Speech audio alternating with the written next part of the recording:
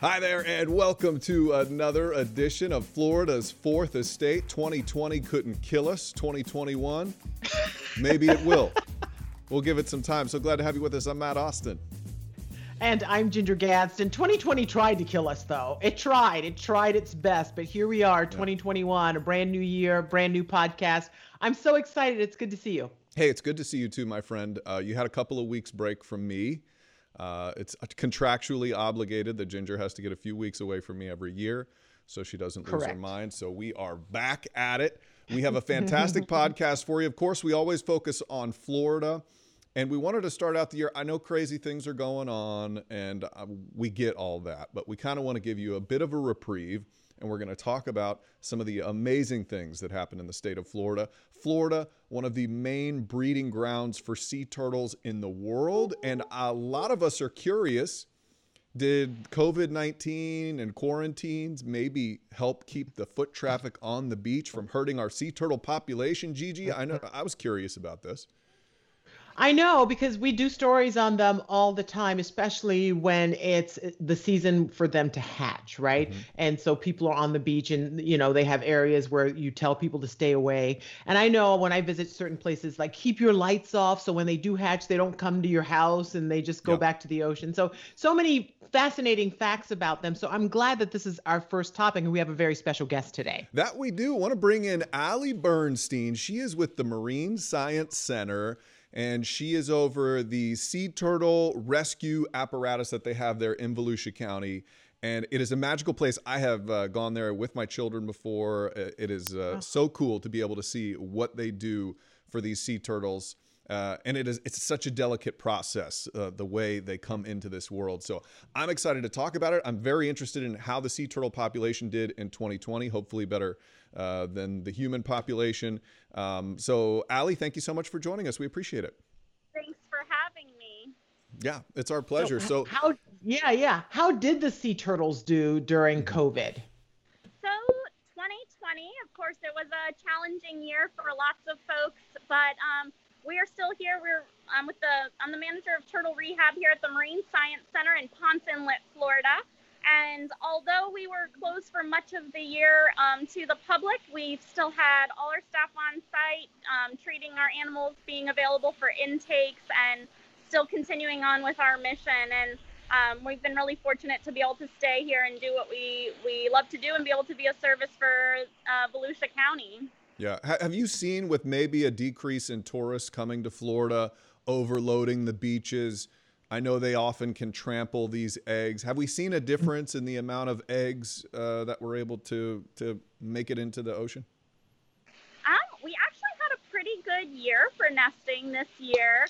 And although our facility doesn't work directly with the nesting groups that go out and do the daily surveys, although I do them 1 day a week, just because I enjoy doing that, as well as sea turtle rehabilitation.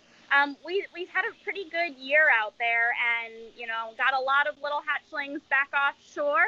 And our facility here, what we do is we take in injured and debilitated sea turtles that otherwise are either getting washed back in or having difficulty getting back out there. So we did take in about 166 hatchlings this year, and little over 200 washbacks. And those washbacks are the sea turtle hatchlings that are post hatchlings that have gotten out of the nests and emerged onto the water, and then the rough surf and the maybe offshore storms or just rough surf bring them back in that sargassum. So if you've ever gone to the beach and you see the seaweed that comes in onto the beach, that is called sargassum, and that's where you might find those little washbacks. And although this wasn't our biggest washback year, it still kept us plenty busy. Some years we've had, several hundred to a couple thousand. So, 200, just over 200, not too big of a year for washbacks, but we were really fortunate in that because it was a big year for strandings and intakes otherwise. So this is our second highest year on record for since we opened in 2002 for sea turtle intakes, as well as gopher tortoise, box turtle, and freshwater turtles. So tell us what we should do if we're on the beach and we ever encounter a little washback. What, because the first thing you want to do, you want to help it. What should we do? Is not the number one thing to remember is don't put it back in the water. Those little sea turtles, they got washed in for a reason. There's a reason they restranded, and especially those washbacks, they don't have that yolk sac, that frenzy period where they're living and swimming to get out to that Gulf Stream. So they don't have that to get back out there. So they need to come into rehab. So depending on where you're located in the state of Florida, there's lots of different organizations that are available to respond to strandings. And FWC, Florida Fish and Wildlife, is a great resource to have on hand, and they know how to direct individuals to get to the appropriate facility. Okay, I have a sea turtle story, and I need to go over with you what the appropriate measure was. All right, my wife and I were walking down one of our beautiful Florida beaches. I see a seagull fly by and land 20 feet away from us, and he's got a mini little baby sea turtle in his mouth. And I'm like, that's terrible, right? Then sounds like the circle of life. Yes, it does. But then I see that baby sea turtle move, and I think, I can rescue this thing. And so now I'm chasing a seagull down the beach like a crazy person, just trying to get it to drop this little baby sea turtle. It didn't. It got away from me because it turns out it's faster, and I'm old. But was that? What do you do in a situation? I mean, I guess I'm not supposed to get involved in the circle of life. What do you do? Yeah, in situations like that, we definitely don't recommend, chasing a bird down. It can be stressful on the bird, but also that bird's also trying to eat. And unfortunately, yes, sometimes they do get a hold of sea turtles. But one of the great things about sea turtles is they lay a clutch of eggs that average about 100 eggs per clutch. So even though that one little turtle might, have been a meal for that bird, the hope is to get as many of the others out there and to,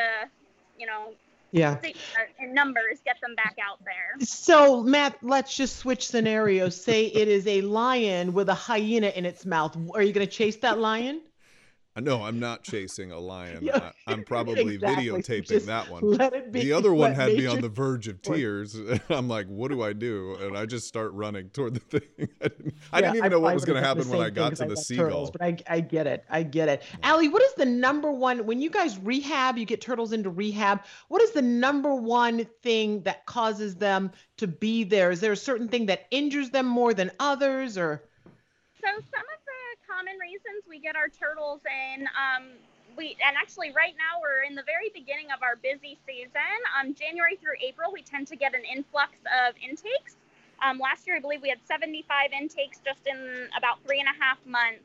And the reason is for those ones, they're just chronically debilitated turtles. So turtles that are coming in lethargic, underweight, sometimes they become barnacle encrusted and their GI slows down and they kind of have a domino effect of issues going on. And then the stress of the cold is kind of the straw that breaks the camel's back, and then they come on in and strand. But we do see a variety of other things. We see entanglements, so in monofilament or fishing line, caught on fishing hooks, and boat strike injuries as well. So we treat a lot of different and variety of issues. And then our gopher tortoises, box turtles, and freshwater turtles are two main reasons we get those guys in our car hits. So hit by cars and dog chew. Yeah, and those are okay, because you'll see one trying to cross the street, and like my husband has jumped out of a car to help a turtle cross the road because he doesn't want it to get hit by cars. Those are okay to help, right? Yeah, if you're doing it, good intentions, and you're not relocating that animal, you can help them cross the road in the area they are, but you want to put them in the direction they were facing. So you don't want to put them back on the opposite side of the street for them to have to then recross again later on. And you definitely can't go ahead and scoop them up and drive them down, the road to somewhere where you might think is maybe a better location, because chances are they've got a burrow, or they were headed in a family. They were probably headed somewhere to graze on grass or find some food. Yeah. Or potentially nest. Yeah.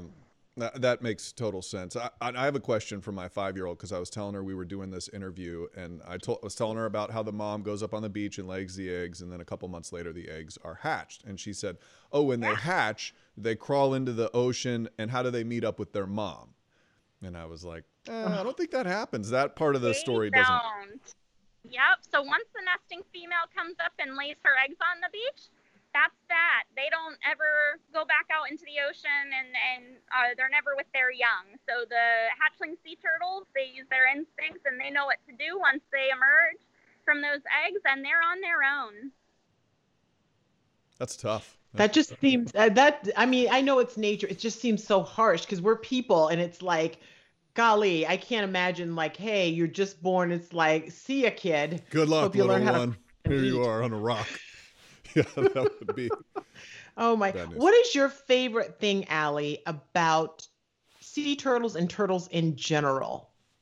So, obviously I'm a turtle fan here, and I've been working with turtles for over a decade now, and I just find it to be really rewarding and really a really cool thing to be able to be part of, working with endangered species and doing what we can to not only educate the public and our guests that come and visit us, but to be able to be a part of something really big out there and getting these individuals back out there. And although it may just be,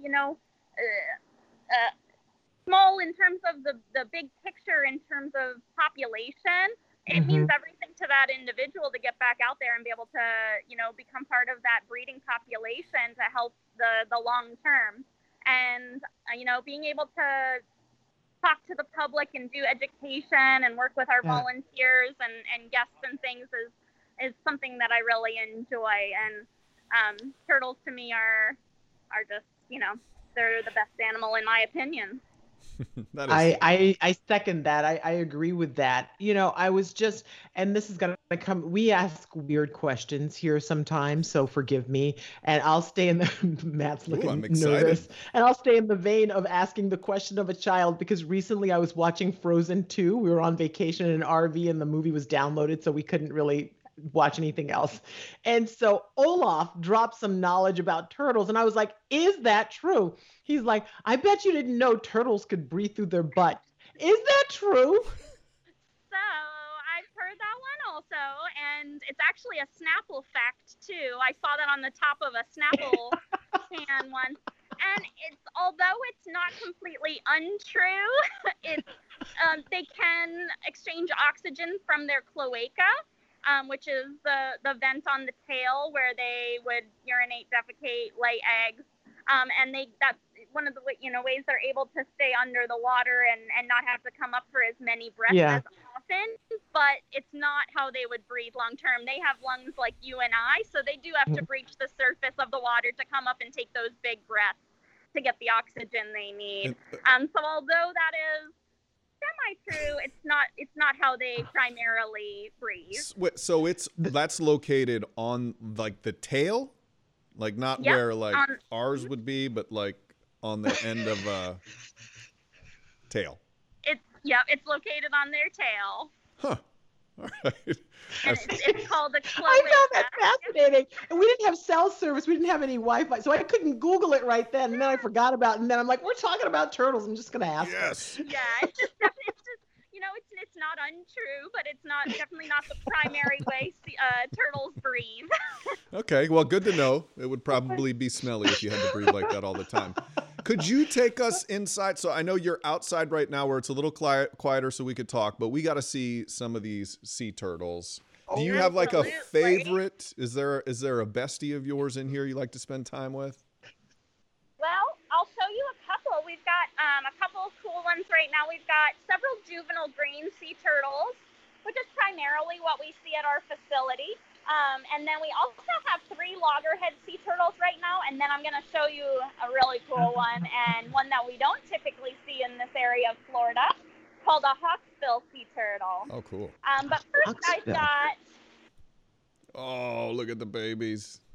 Oh, my goodness. This is Horton, and Horton was our 155th sea turtle to come in 2020.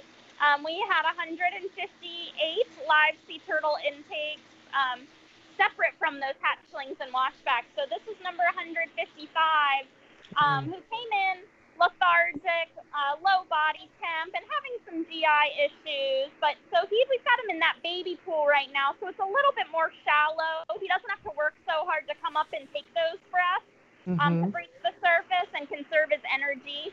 And also, we're trying to get him interested in food right now, so that way he doesn't have to dive down and work so hard to find the food until he's a little bit more strong. I think did you trick us? Were there babies in that pool with him, or was that just a part of the? No, those were drawings on the bottom. Oh, I'm like, oh, look at the cute babies, and they weren't even real. Oh man, Horton gets all the attention. I like it. Okay, so who do we have next? Coming around.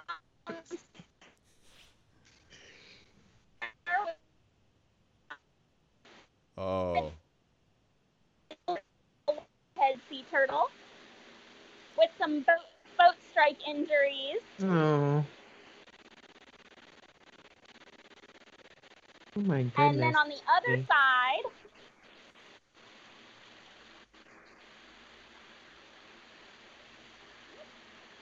is McCavity, who is also a loggerhead sea turtle that came into us with entanglement wounds. So constriction around his flippers from monofilament fishing line that got wrapped around very tightly. Oh my goodness. And he would probably lose that flipper if you guys didn't get it out of there, right? Yeah, so sometimes that does happen where we have to, our veterinarian will do an amputation to remove that flipper. But in McCavity's case, he got pretty lucky, and although he does have constriction wounds, he's keeping all his flippers. Oh, good. Nice work. Nice work. I bet he's happy he met you guys. And we're moving on out here to see this little guy. Oh. Can you see him? Yeah, we can see him. So this is a foxbill sea turtle. And this is pretty up here. They're not typically found in this area of Florida. They tend to be further south in Florida and into the Caribbean because they're primarily they like to hang out on the coral reefs, and we don't really have a big reef system up in this area of Florida where they would feed off the sponges and things off the coral reefs. But this little guy came in to New Smyrna Beach in November and was found in that sargassum seaweed where we would typically find those washback sea turtles. So he's only one of a handful of hawksbill turtles that we've encountered at our facility since opening in 2002. So we were pretty excited, but also, a little confused about why he came, he was up here in this area and got washed in. And he actually has been, he's stranded lethargic, but he also has some GI issues going on where he's defecating rocks and plastics, unfortunately. Oh. So my he's been an opportunistic eater out there, and unfortunately got him into some trouble. Oh my gosh, you're trying to get one interested in eating, and that one will eat anything. He's about to eat the pool. Yeah, he's not eating so well for us here yet. We're tube feeding him actually, so we can still get him his medicine and his and some nutrition.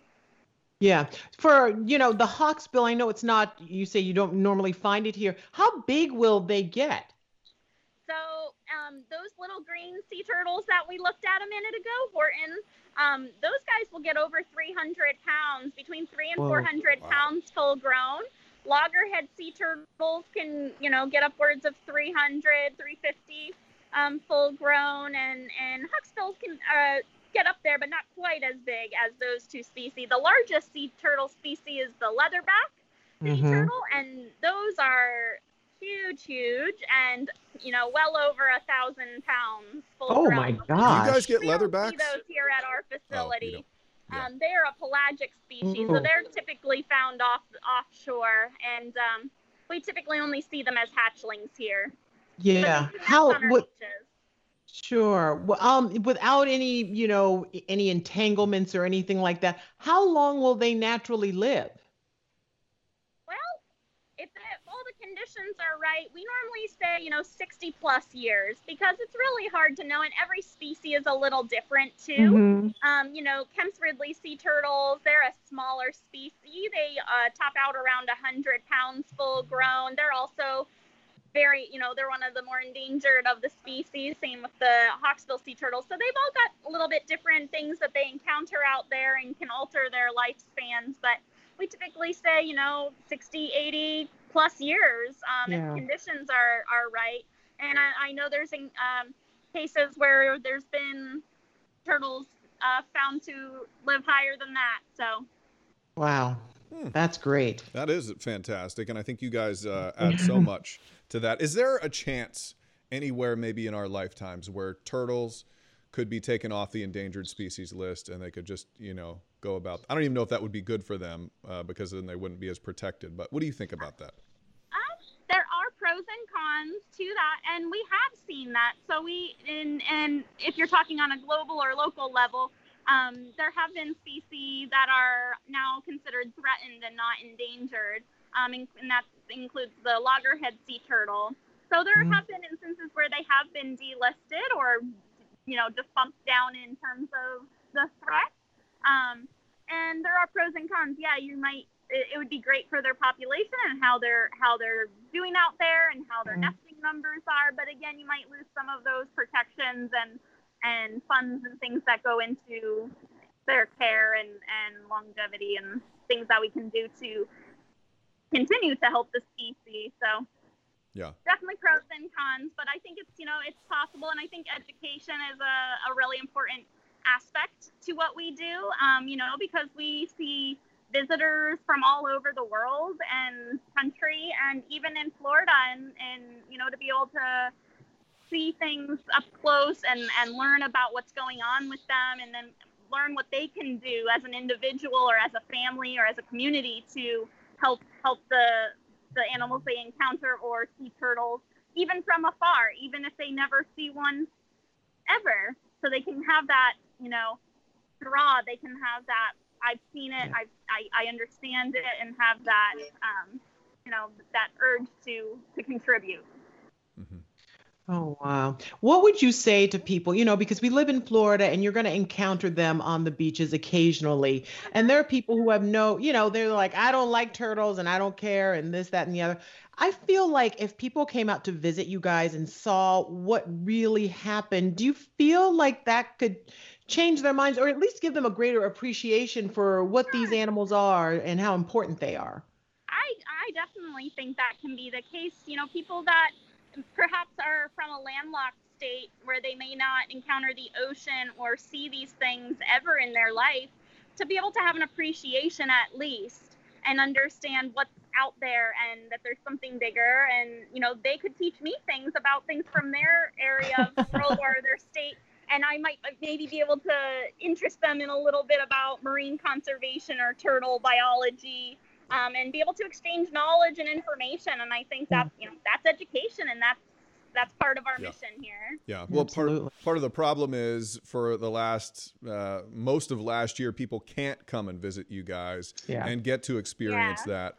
We're hoping that you guys at some point this year will get to open back up. But I know you're funded primarily through Volusia County, but if someone were wanting to donate, wanting to help out these sea turtles, what's the best way for them to do it, Allison? We have been closed to the public. We have been doing a lot of social media outreach and doing videos and posts. And if they follow us on County of Volusia or Friends of the Marine Science Center, or check out our website, there's so many opportunities, from volunteering to becoming a donor to becoming a membership, and other ways that they can get involved and help contribute, whether it's financially or with their time or with their spreading of information that we're putting out to people. So that's something that they can do. Check out our website, learn what it is to become a member with us. So when we do open back up to the public, we can't wait to see our guests again and be able to, talk face to face with everybody. We've been doing a lot of videos and social media and virtual outreach, but we can't wait to see people again. Yeah, the good thing is you have so many cute clients that you can profile in your virtual stuff. It's so great. Yes, we actually just posted one yesterday, a patient update. So we did a sort of like what we're doing right now, a walk around, and we talked about the different patients that we have in-house right now, a little bit about what's going on with their care. And then, people can check us out on our YouTube channel and on social media and just learn more and how to, help financially or spread the word, and then come visit us once we're back open again. We really look forward to seeing our guests again. Well, that's fantastic. And we at Florida's Fourth Estate, we appreciate everything you guys are doing. Glad you were able to keep it up in this crazy year that was 2020. And love your mask, by the way. Oh, we didn't even address the mask. Thank you. So cute. So good. Allie Bernstein with the Marine Science Center out there in Ponce Inlet, one of the most beautiful places you'll ever get to visit in Florida. Love me some Ponce Inlet. Lots to do out there. Once they open back up, go visit them. And Allie, thank you so much for joining us on Florida's Fourth Estate. It was such a pleasure. Thank you for having me. Thank you, Allie. This was fun. All right. Thanks. All right. Bye, everybody. Have a great week. We'll see you next week. We'll see you next week.